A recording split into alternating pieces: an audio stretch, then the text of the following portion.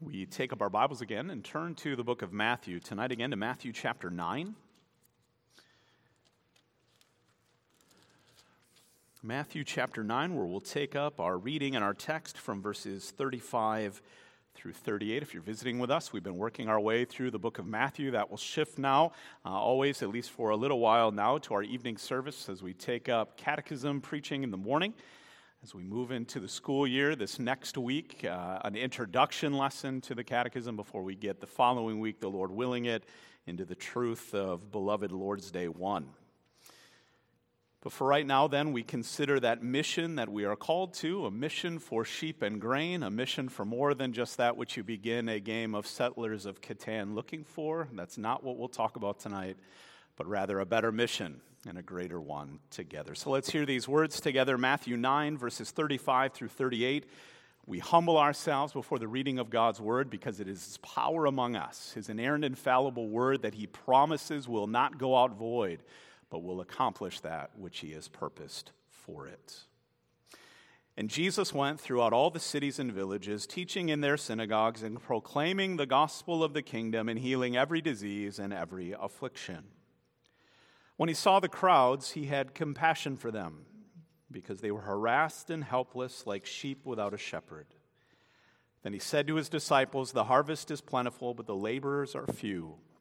Therefore pray earnestly to the Lord of harvest to send out laborers into his harvest." Thus far, the reading of God's holy and inspired word. Let's ask for his blessing on that word in a moment of prayer. Would you pray with me? Our Lord and Heavenly Father, we thank you that you bring us again before your word, before the wonderful ministry of Jesus Christ, the wondrous work that he had come to do according to your will.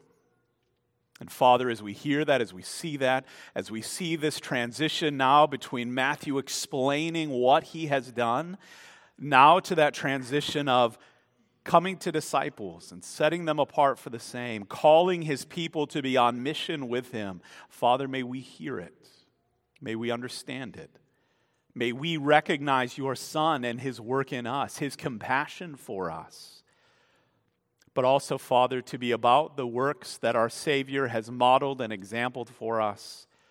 Father, continuing to come before you in prayer, seeking the help that we need. And so, Father, in this time of preaching, I need your help, that each person sitting here needs your help, that we need the working of your Holy Spirit to take this word and to apply it, that we would hear what we need to hear, that we would be changed in the way that we need to be changed, and that we would be equipped and sent out ready to go out to that mission. And so, Father, would you do that according to your promise? For we cling to it in Jesus' name. Amen.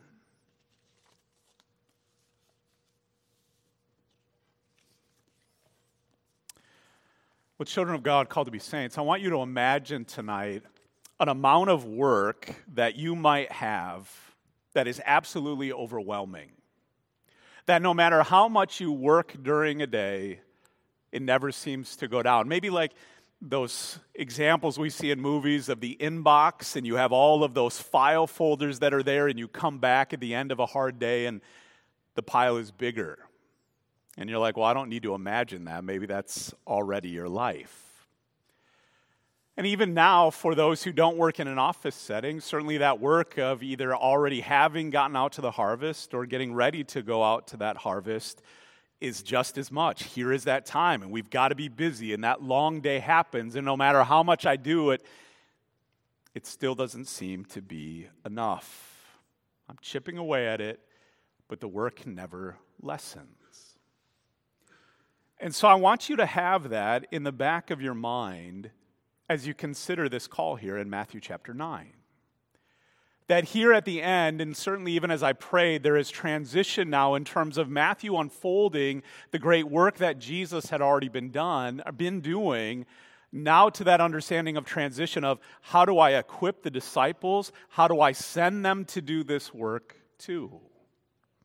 And so in that example of your own work, as much as you're trying to chip away at that work, you're asking, I need some help.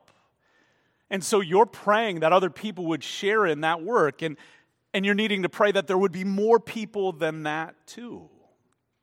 And so that becomes much of our mission here together. That as Jesus is on mission, he needs others to be on mission with him. And he calls them then, you're going to need help too. And they're going to need help too. And there are going to need to be more laborers to go out and accomplish that for which I send you. And yet, what did Christ give himself to? What are we to be giving ourselves to as we consider that mission? What are we going to do, and how are we going to be prepared to do it? Because the way Jesus sets out is not one saying, you know what, with that pile that you've got on your desk, you just got to work harder. You've just got to put more time in. You just need a few more hours in the day. There aren't any more. We need help. We need more. And so this text, which is the lead-in again to the preparation to share along with Christ's disciples in his work and in his ministry, is a recognition that it is his work, that we do that which he set us apart to, that he will continue to be faithful to it, but yet he calls us to be faithful, certainly to that work, but more importantly, to prayer. That if we are to be the followers of Jesus Christ, then we should be doing the works that he did, but that starts then with offering the prayers that he commands us to. And so as those who are going to be given to that mission for sheep and grain, in living and speaking, the Good Shepherd and Lord of Harvest prepares his disciples to share in that mission.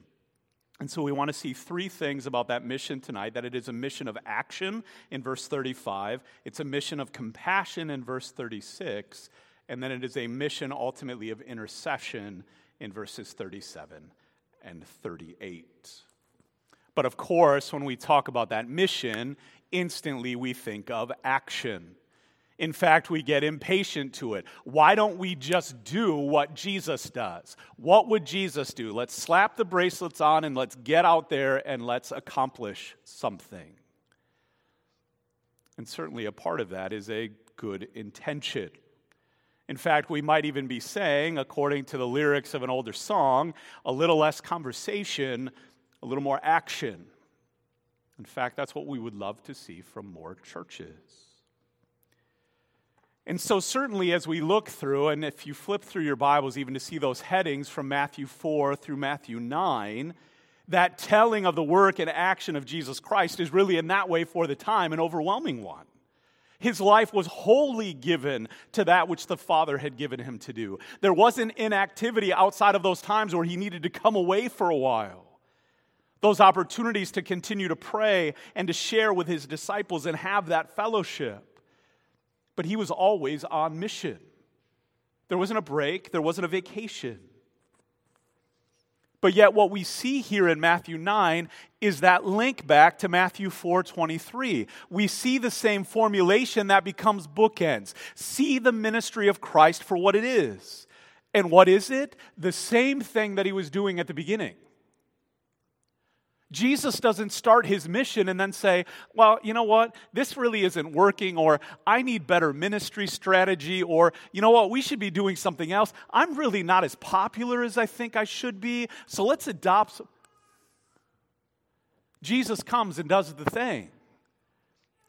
And he does his thing unapologetically. He continues to do that in faithfulness, in steadfastness, with diligence. Here at Matthew 4:23, and he went through all Galilee, teaching in their synagogues, proclaiming the gospel of the kingdom, and healing every disease and every affliction among the people. It's the same thing. And there are times in our fascination congregation with new things, better thing, shiny thing, different thing, that we lose sight of why we're here. We lose sight of the work of the church, which is to continue doing that which Christ has laid before us. And so Christ continued from the starting point of his work, continuing to do the Father's will. He continued to fulfill his calling, no matter the resistance, no matter the slander, no matter the misunderstanding. He continued on. What are we going to do? The same thing we do every day. We're going to do that in faithfulness. We're going to do that in the means that the Lord has provided. He continued to endure for the joy set before him. And so again, that's the fascinating thing of coming to chapter 9 again and saying, Jesus was faithful in every way and every day to doing that for which the Father sent him. And he was faithful to doing it throughout his ministry. Look again at verse 35. And Jesus went throughout all the cities and the villages. And so, yes, it speaks to the scope of his ministry and just how widespread it was. But again, to the main tenet of his ministry, which he never deviated from. He went. Jesus didn't come somewhere and sit in a chair and say, hey, when are they all going to come to me? When are they going to show up? I'm here, and I'm wise, and I can do these things. Why don't they come to me? No, Jesus went. Jesus goes. He goes to do the work of the Father. He goes into the cities. He goes to find the sheep. He goes to find the grain. He went. Again, a mission that he never deviated from. And yet we pause and say how willingly so many churches have abandoned that singular and simple mission of going and making disciples, of going into the cities and the villages, of going to our communities, of going to our neighbors with a call to repent and believe the good news of Jesus. But Pastor, that isn't sticky enough. That's not good enough. I mean, we have to have more than that. I mean, we've got to have people, and we've got to have better worship, and we have to have more programs, and our building has to be better. And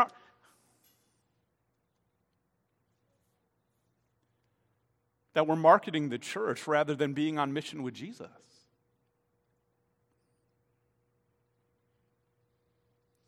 It's a plain mission congregation of three things. Teaching in their synagogues.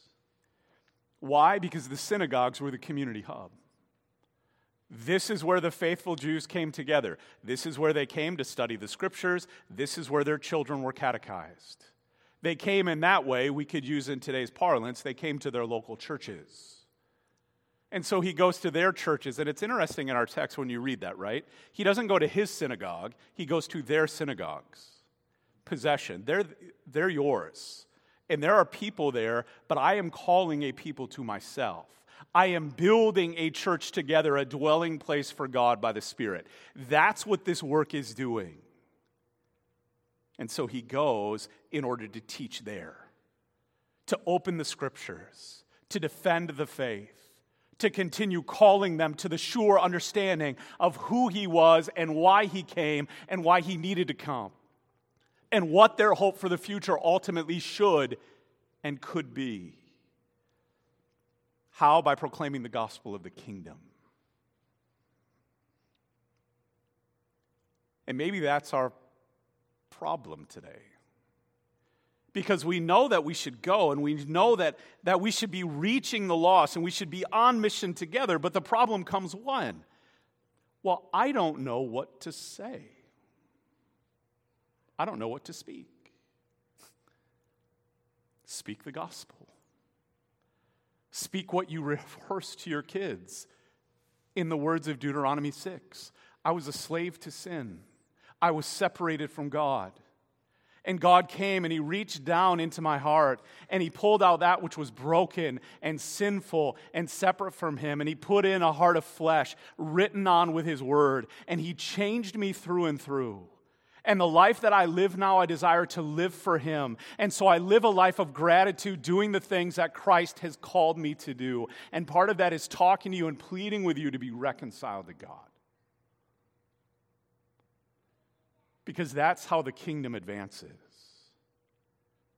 Not in the shiny thing, not in the mailer, not in all of the externals, not in all of the preferences, in the thing, in the truth, in the gospel. Mark 1, 14 and 15. Now after John was arrested, Jesus came into Galilee, proclaiming the gospel of God and saying, the time is fulfilled and the kingdom of God is at hand. repent and believe in the gospel. That is the way of deliverance. That is the way of hope. It is the way of assurance. The good news was about the kingdom and the rule and reign of God over all. And wouldn't that be a message of comfort to so many who say, this world is messed up, what's happening in politics, what's happening to the economy, what's going to happen? You have an answer for it. I believe in a sovereign Lord who has sent his Son to deliver us because this world isn't all there is, and he's going to come again and make it all new. And so I'm going to rest in that, and I invite you to do the same by having your life found holy in the righteousness of Christ. That's your answer. And then going and healing every disease and every affliction. And you're like, well, there's the separation because I can't do what Jesus did. You can't come and speak comfort into the brokenness of relationships, into the hurt of those who see themselves and see their bodies in some way as deformed, those who can't look at themselves and not see an issue or a problem, those that are depressed, discouraged, anxious. You don't have something to say to them. Those who are unemployed or underemployed, those whose children are wayward, those who are grieving, we don't have anything to say to them. We don't have anything that can work healing in their lives. What kind of impotent Savior do we believe? What kind of ineffective word are we holding on to and not studying? There is no disease or injury or hardship or heartache that the Lord Jesus Christ does not have sovereign mastery over. That is where we find and lead people, because that's where we needed to be led. We needed to be changed. And so as we consider that action, in many ways it's very simple. It's super simple. 3 things: teach and proclaim and heal. And you're like, well, I can't do that. You're right, and I can't either. None of us can do that. That is the working of Christ in the power of his Holy Spirit. That is the working of his word to do that. And so the action you are called to, even as Christ has exampled it, is a way of faithfulness. What are we going to do tomorrow? We're going to teach our kids, we're going to proclaim the gospel, and we're going to seek to bring healing and the wonder of the gospel to bear on every square inch of this broken world. And what are we going to do on Tuesday? The same thing. And on Wednesday and Thursday and Friday and Saturday. And when we come again on Sunday to be equipped to that good work, what are we going to do? We're going to teach, we're going to proclaim, and we're going to heal. And that will be winsome. And that will be world-changing, even within the small corner of this earth that we live in. And so give yourself to that action. But the first action we give ourselves to is giving ourselves to Christ. Giving ourselves to submission to his will. Giving ourselves to the grace that only he provides. Giving our lives to that singular mission that I am here, Father, to go out and be used of you in gathering those sheep and gathering that harvest. And so we're very ready for action at times, or when it's easy.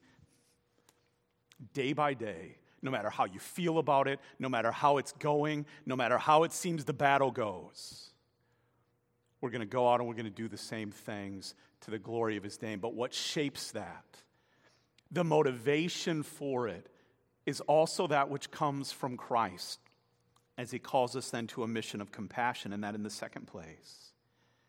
Because that's what should set this off in a different way. Because we're not looking at that mission of action saying, this is why I'm accepted by God, this is why I am blessed by him, this is why.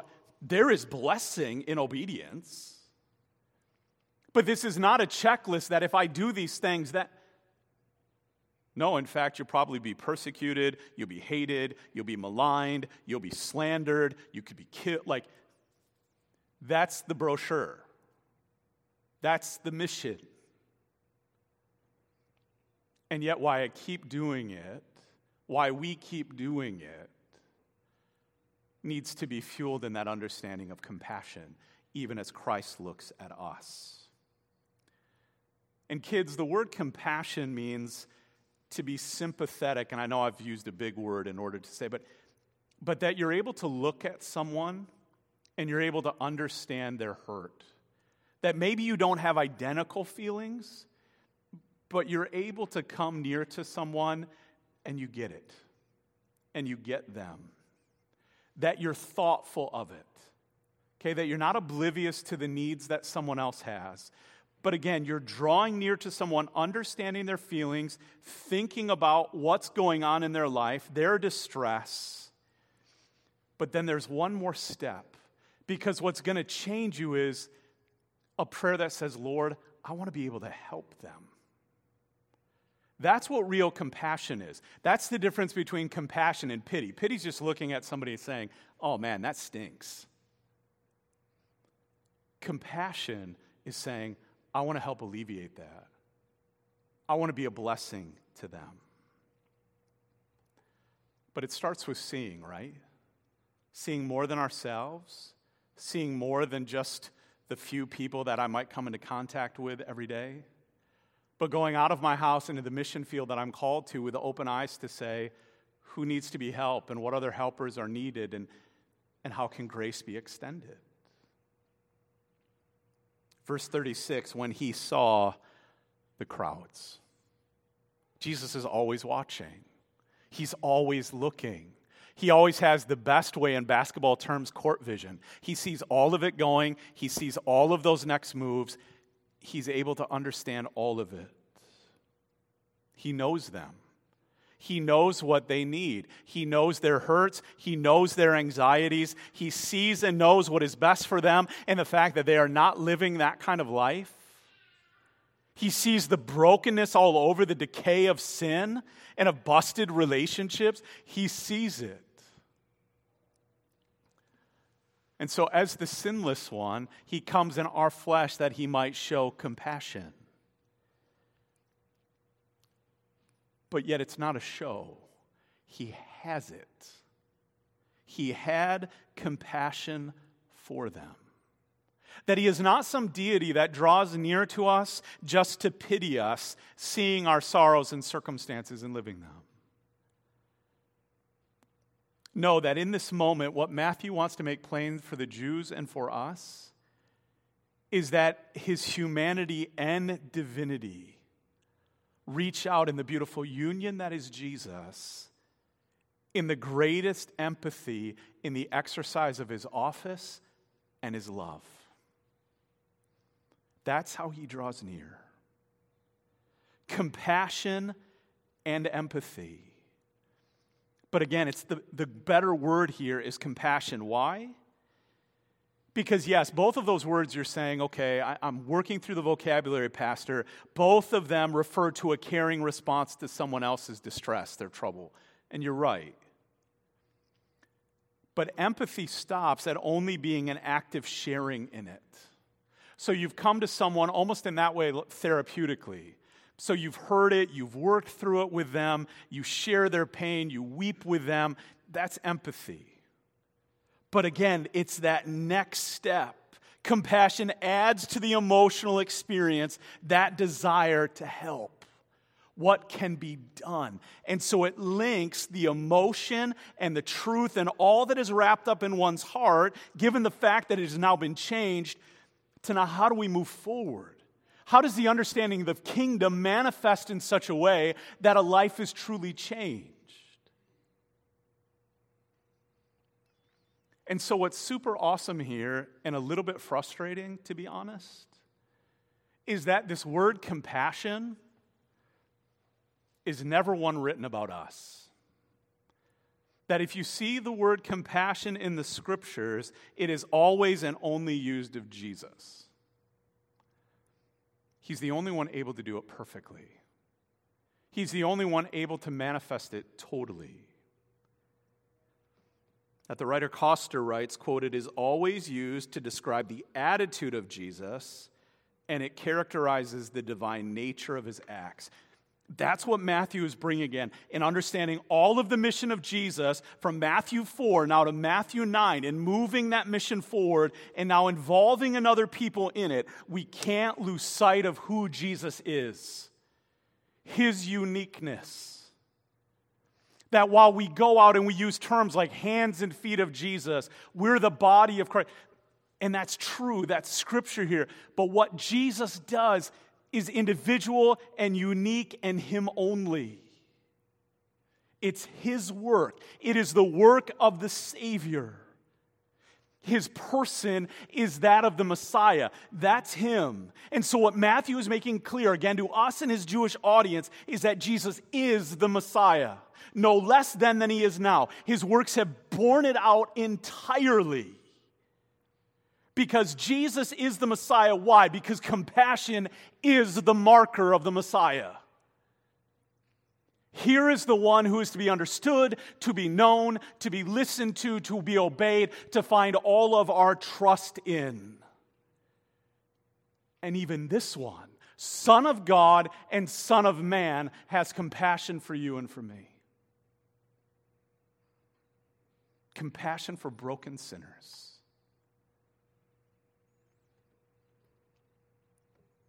And so we wonder, why, God? Why would you love me enough to send your Son? Why would you love us, a church, enough to send him to be that ransom? Why would your heart go out to those who hate you, despise you, persecute you, and will lead you to die? Because they were harassed and helpless. Jesus is able to see their real state. They were without a defender. They were without a helper or resources to meet their needs. Literally, these words can mean things like distressed, literally flayed and wounded. They were dejected and dispirited. Again, that second word, helpless, literally here, thrown down.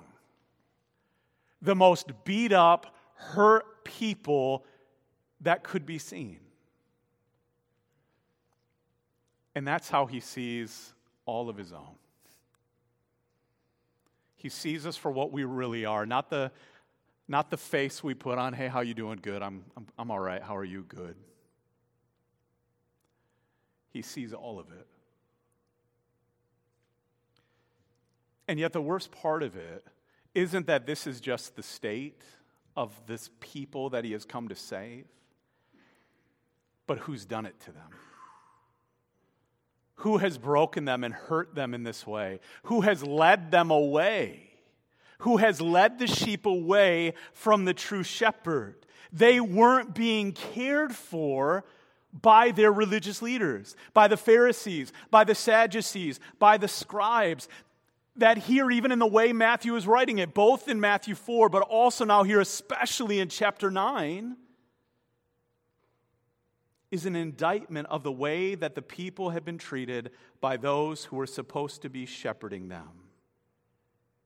Because they were harassed and helpless like sheep without a shepherd. His mission was for sheep. His mission was to care for his own. And these sheep had been treated horribly by those who were supposed to be shepherding them. And the sins of those religious leaders in those days had consequences. No differently than the lives and ministries of those who call themselves shepherds today, who do not lead people to Christ but away from him, who lead churches away from faithfulness, away from the authority of the Word of God, away from the true teaching, and unto worldliness. There's judgment for that too. It has consequences. And so many of the prophets in the Old Testament spoke of the sins of those leaders, like Micah and Zechariah, against the injustices of the priests and others in Israel. And it was still happening. That's why there was so much work to be done.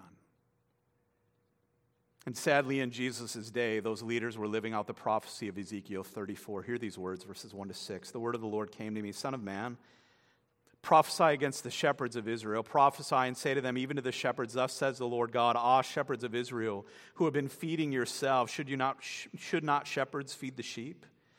You eat the fat, you clothe yourselves with the wool, you slaughter the fat ones, but you do not feed the sheep. The weak you have not strengthened, the sick you have not healed, the injured you have not bound up, the strayed you have not brought back, the lost you have not sought, and with force and harshness you have ruled them. That's where they were found. And it's certainly for us as a pastor and as elders where we have to consider our hearts and our ministries too. To the great care that we are called to, the great work of under-shepherding that we are called to. And so they were scattered because there was no shepherd, and they became food for all the wild beasts. My sheep were scattered. They wandered over all the mountains, and on every high hill my sheep were scattered over all the face of the earth, with none to search or seek for them. And yet what has Jesus said?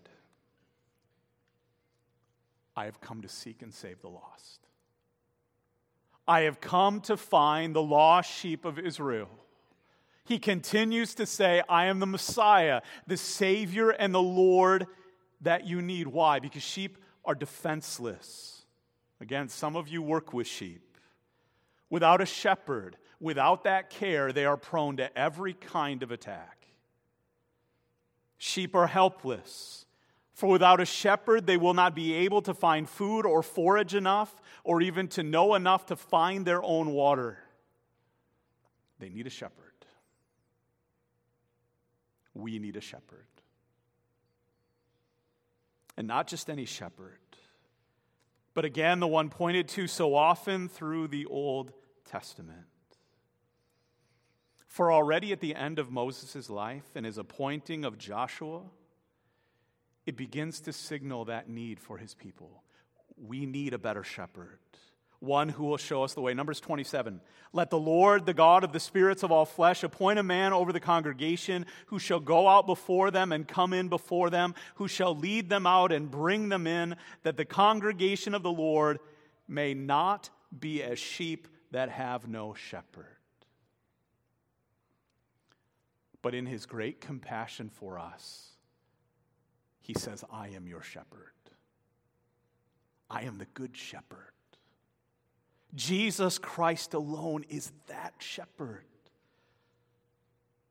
The Lord is my shepherd, I shall not want. He makes me lie down in green pastures. He leads me beside the still waters. He restores my soul. He leads me in paths of righteousness for his name's sake. It is our blessed assurance, congregation, in the compassion of Christ. Ezekiel 34, 15 to 16. I myself will be the shepherd of my sheep, and I myself will make them lie down, declares the Lord God. I will seek the lost, and I will bring back the strayed, and I will bind up the injured, and I will strengthen the weak, and the fat and the strong I will destroy. I will feed them in justice. The assurance of John 10, I am the good shepherd. I know my own, and my own know me. Just as the Father knows me, and I know the Father, and I lay down my life for the sheep. The bounds of his compassion are as such that there aren't any.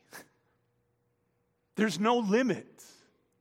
There's no stopping. Not even all of his life, and all of his death, and all of his righteousness. He holds none of that back.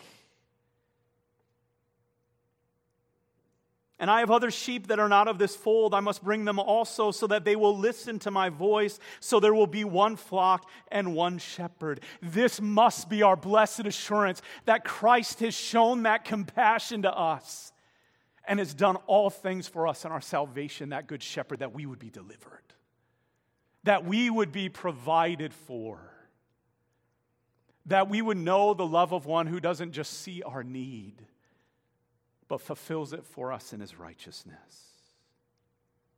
And that's what you're called to believe. That's what you're to understand and praise the Lord for. Thank you that you have seen me and that you have helped me, that you've turned your anger away and that you've been gracious to me, that you know my heart and all of my brokenness and you came near to me anyway. and you have cared for me like your sheep. But then in receiving that, brothers and sisters, even though compassion is written about Jesus, we seek to walk like he did. We want our lives to be modeled after his. That we want to be able to see needs around us and not just recognize there's a problem, but to be able in compassion to help in the words of the gospel and the blessing of Christ. So then what is our encouragement in understanding who Jesus is and what he came to do and the mission he calls us to? That action that we still can't get away from, but defined in a proper motivation. Hear it in Philippians 2. So if there is any encouragement in Christ, any comfort from love, any participation in the Spirit, any affection and sympathy, which really, if you're adding those two together, speaks compassion. Complete my joy by being of the same mind, having the same love, being in full accord and of one mind. That our unity would be found in understanding the compassion of Christ that's been extended to each of us. So that when broken people enter our church and they come to hear the gospel, that they would hear not only the compassion of Jesus, but they would receive the compassion of those that have received it. But then there's a greater exhortation. 1 Peter 5, so I exhort the elders among you as a fellow elder and a witness of the sufferings of Christ, as well as a partaker in the glory that is to be revealed. In compassion, what are we to do? Shepherd the flock of God that is among you, exercising oversight, not under compulsion, but willingly as God would have you, not for shameful gain, but eagerly, not domineering, not harming those over whom you have charge, but being examples to the flock. And when the chief shepherd appears, because while we've been found, he's going to come again for us, you will receive the unfading crown of glory. Do we know that compassion? Not only in understanding our relationship with Jesus and the compassion he's extended to us, but now being able to see in our communities and our neighbors and those that we come into contact with, people that we're not only called to love, but to bring that help before. And we can't change them, we can't save them, we can't make them receive it. But in sharing in the work of Christ, we can call them to it. And yet that work of compassion, even that work of action, has to start with one thing. And that's where our text ends. And it's too bad, and again, the Lord has a reason for it, but maybe verses 37 and 38 should come first. But in recognizing all that Jesus is, knowing our inclination now to rush ahead and not hear all those instructions, he says your compassion and your action must start with intercession, and that in the last place. Because the Lord is looking to set apart those who will share in his mission. That's where our next several sermons will come in the book of Matthew. What is that? Who's been equipped for it? What will they go out and do? Where will the success be found? That's where we're going to need to dwell for a while.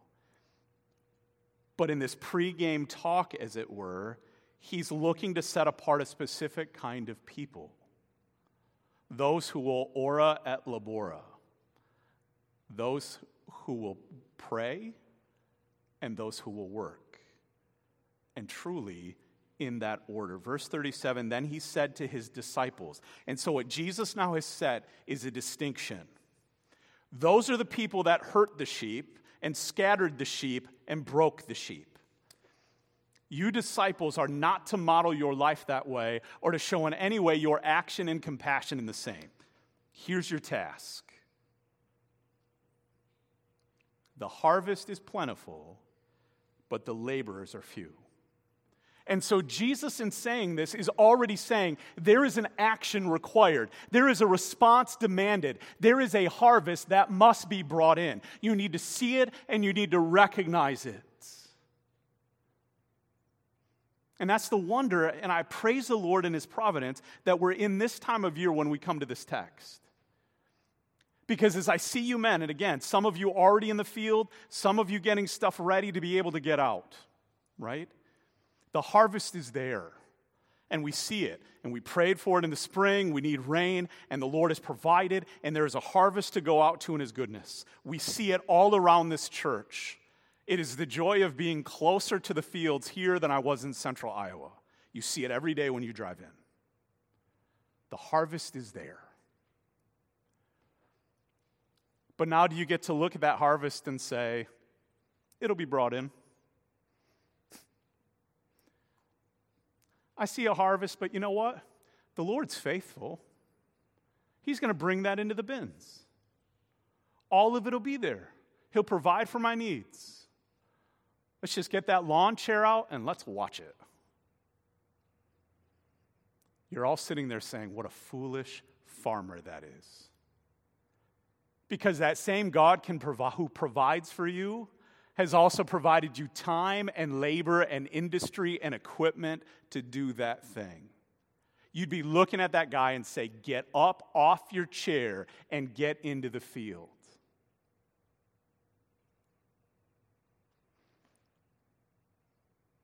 We look around us and we see communities of people who Jesus is saying, the harvest is plentiful.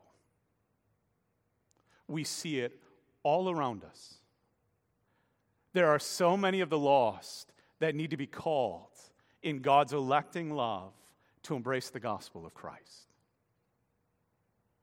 He says it. This is the sight that I've given you. The harvest is plentiful, but the laborers are few. Somebody else will do it. Somebody more gifted. I don't need to. You know what? They know our church doors are unlocked twice on Sunday. It'll come in. They see me open my garage twice on Sunday. They know where I'm going. Why don't they follow? And there is that bit for us where we have to heed that understanding. Do we see it, or are we shutting our eyes to it?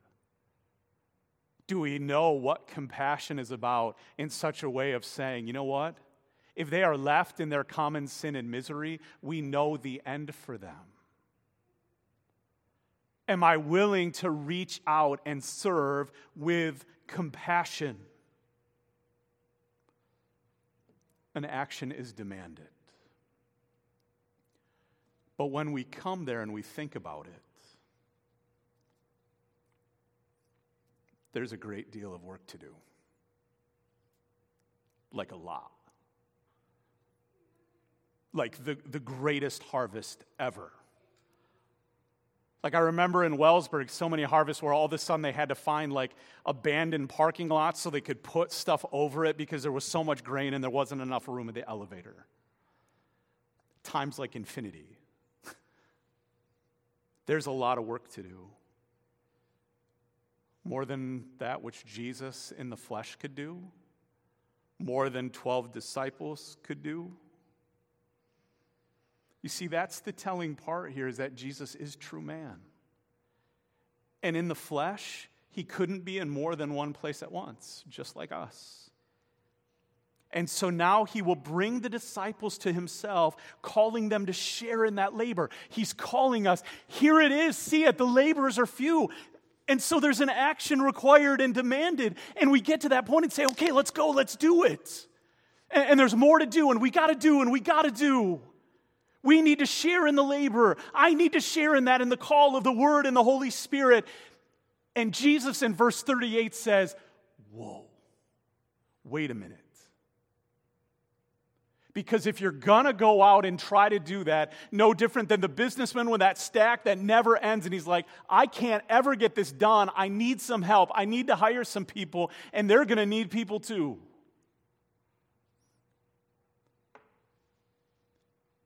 The first action required is what? Verse 38, therefore, pray earnestly to the Lord of the harvest to send out laborers into his harvest. It's moved the eye away from you and says, Lord, would you use even me? I know that work is required. Would you use me? But again, hear this plainly tonight. There is so much freedom and so much excitement when we hear it. Because again, what does Jesus call them to first? Does he say, be better? Does he guilt them into, you know what, put some more hours in? What's wrong with you people? He doesn't say that. Does he say, work harder? Doriani in his commentary writes it this way: Jesus doesn't call for volunteers, he calls for prayer. Pray first. Are we praying concerning that harvest? I pray that we're praying before we step into the combine for the first time. Lord, provide. How much more that harvest of souls that is His. So in that way, the lyric has to be corrected. A lot more conversation before action. Because it is prayer that bears out the real need, that bears out my need and your need. Lord, we need you to provide. We need you to send. We need you to empower. We need you to save and gather and care and harvest. Because we can't do it ourselves. No matter how big or how small our church would be, we can't do it ourselves. The work of the kingdom cannot be equated to the business world or to the principles of capitalism. We are wholly dependent. And so we pray, Lord, send out the workers you need in the number you need for your glory. Lord, be sovereign in and over your harvest. Lord, use us. Please use us, a people prepared. Call us to the work of your harvest. But not just us. Send more and more and more workers into that glorious harvest field that is white with harvest. Send more than just ministers and pastors and missionaries. Send Christians who have had eyes open wide and hearts changed by the compassion of Jesus to grow and proclaim the gospel teaching of good news. Because it's His harvest. At the end of the day, no matter what bin they're in, it's His harvest. It's His gathering. And it serves for the praise of His glorious grace.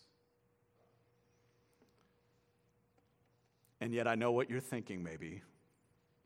Well, Pastor, that sounds like you're just calling us to sit in the chairs and pray while harvest is going on. Nope, that isn't what it is. Prayer is not a substitute for the work you're called to. But the work cannot be accomplished apart from the power and efficacy of the prayers of His people. This work then to be done, and this mission to go out to, can only be cared for and covered by prayer. And so I implore you, people of God, I urge you, I exhort you, in the strongest way possible, that you would be given to the same.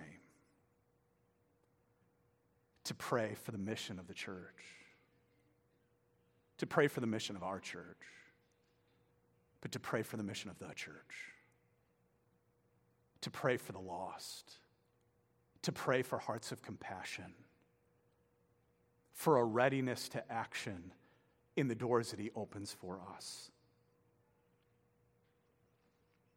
And that together, in word and deed, in prayer and dependence, that we would be given to that mission for sheep and grain in the grace that the Good Shepherd and glorious harvester provides.